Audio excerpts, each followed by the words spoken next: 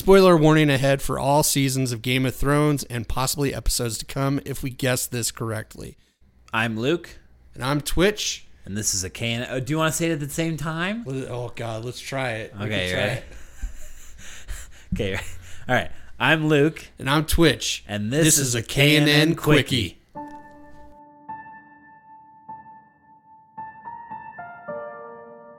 Now, in our previous episode, our pre-game Game of Thrones episode, we discussed the theory that Samwell Tarly is actually the one writing the Song of Ice and Fire, and that he is being assisted in this endeavor by Brandon Stark.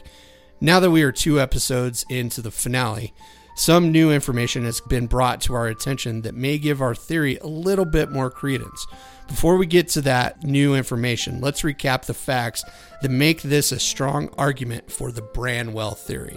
That's right, we're calling it the Branwell theory. Much of this theory crafting is comprised from the events that took place during Season 7 while Sam was at the Citadel. Now, we all know that Sam is a bookworm, probably even more so than Tyrion. Most of our early scenes with Sam were always with him with a candle and his nose in a book. In fact, he always got flack from his bros on the wall. Anytime Sam would state a fact, they would always say, "Let me guess, you read it in a book." Sorry, my accents are terrible. Now that he is at the Citadel, he is surrounded by an endless supply of books. This is Sam's wet dream. While at the Citadel, he has a few key moments which point to the future possibility of him as an author. First, we have the Archmaester telling Sam that he is writing a chronicle of the wars following the death of King Robert I. Sam suggests that he should give it a more poetic name. The series that the great George R.R. Martin is penning is A Song of Fire and Ice. Now, it doesn't get more poetic than that.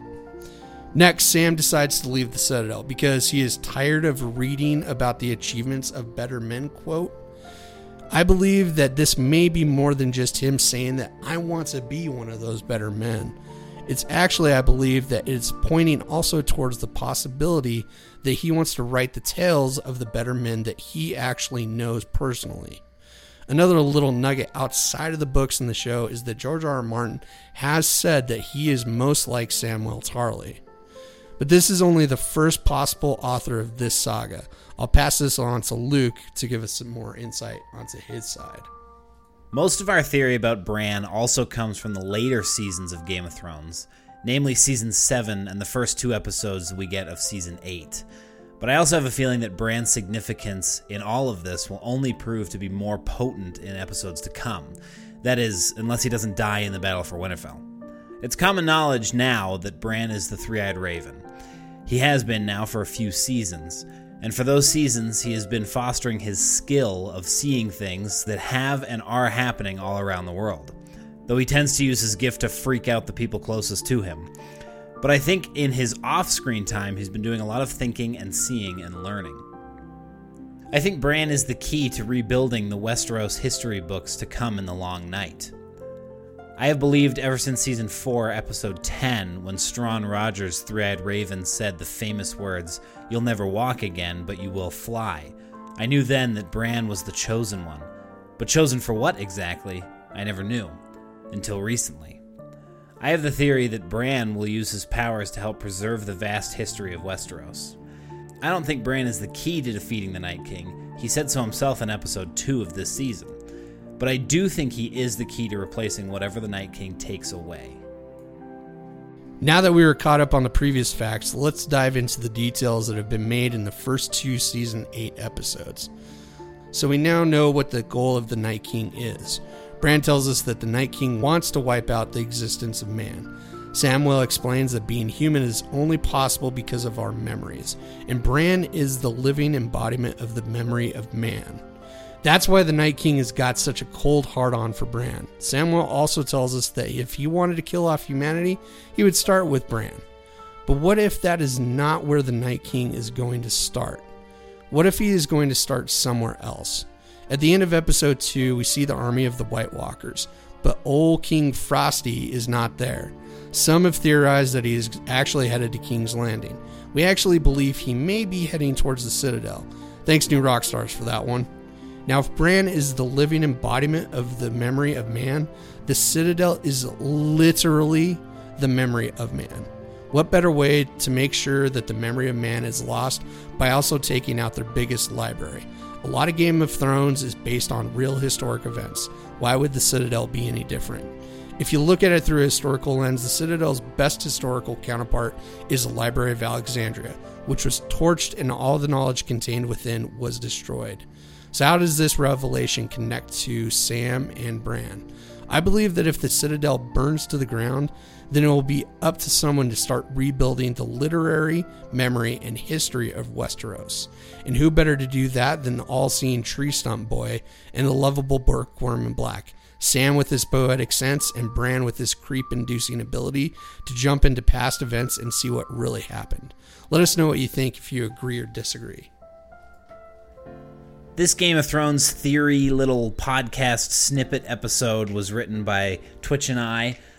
You can follow us on Facebook at Know Nothing Nerds or facebook.com/Know Nothing Nerds. You can tweet at us at KNNerds, or you can email us at knownothingnerds@gmail.com.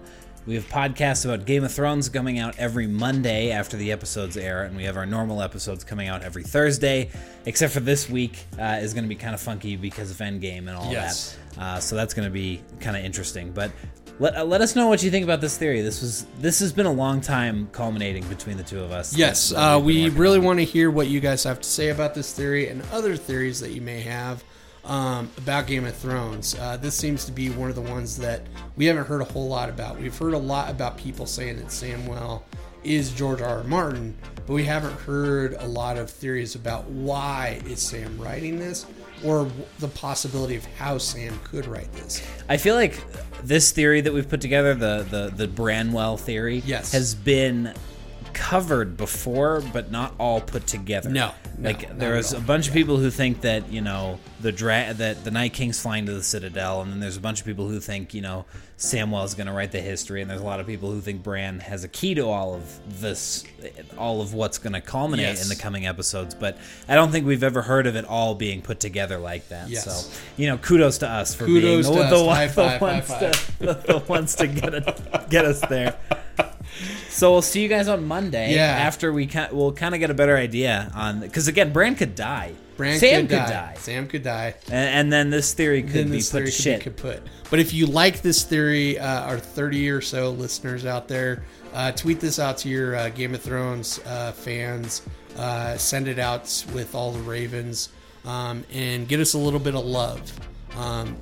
We want to share this with everybody. Yes, yeah, and maybe we're right. And if it's right, fuck yeah, we get the credit. We get the credit. I don't care. It's got to come back to us. New rock stars, Eric Voss, Philip Molina. I love you guys, but it's our idea. It's our idea. Perfect. Well, we'll see you guys in a week. See you in a week. Bye-bye. Bye.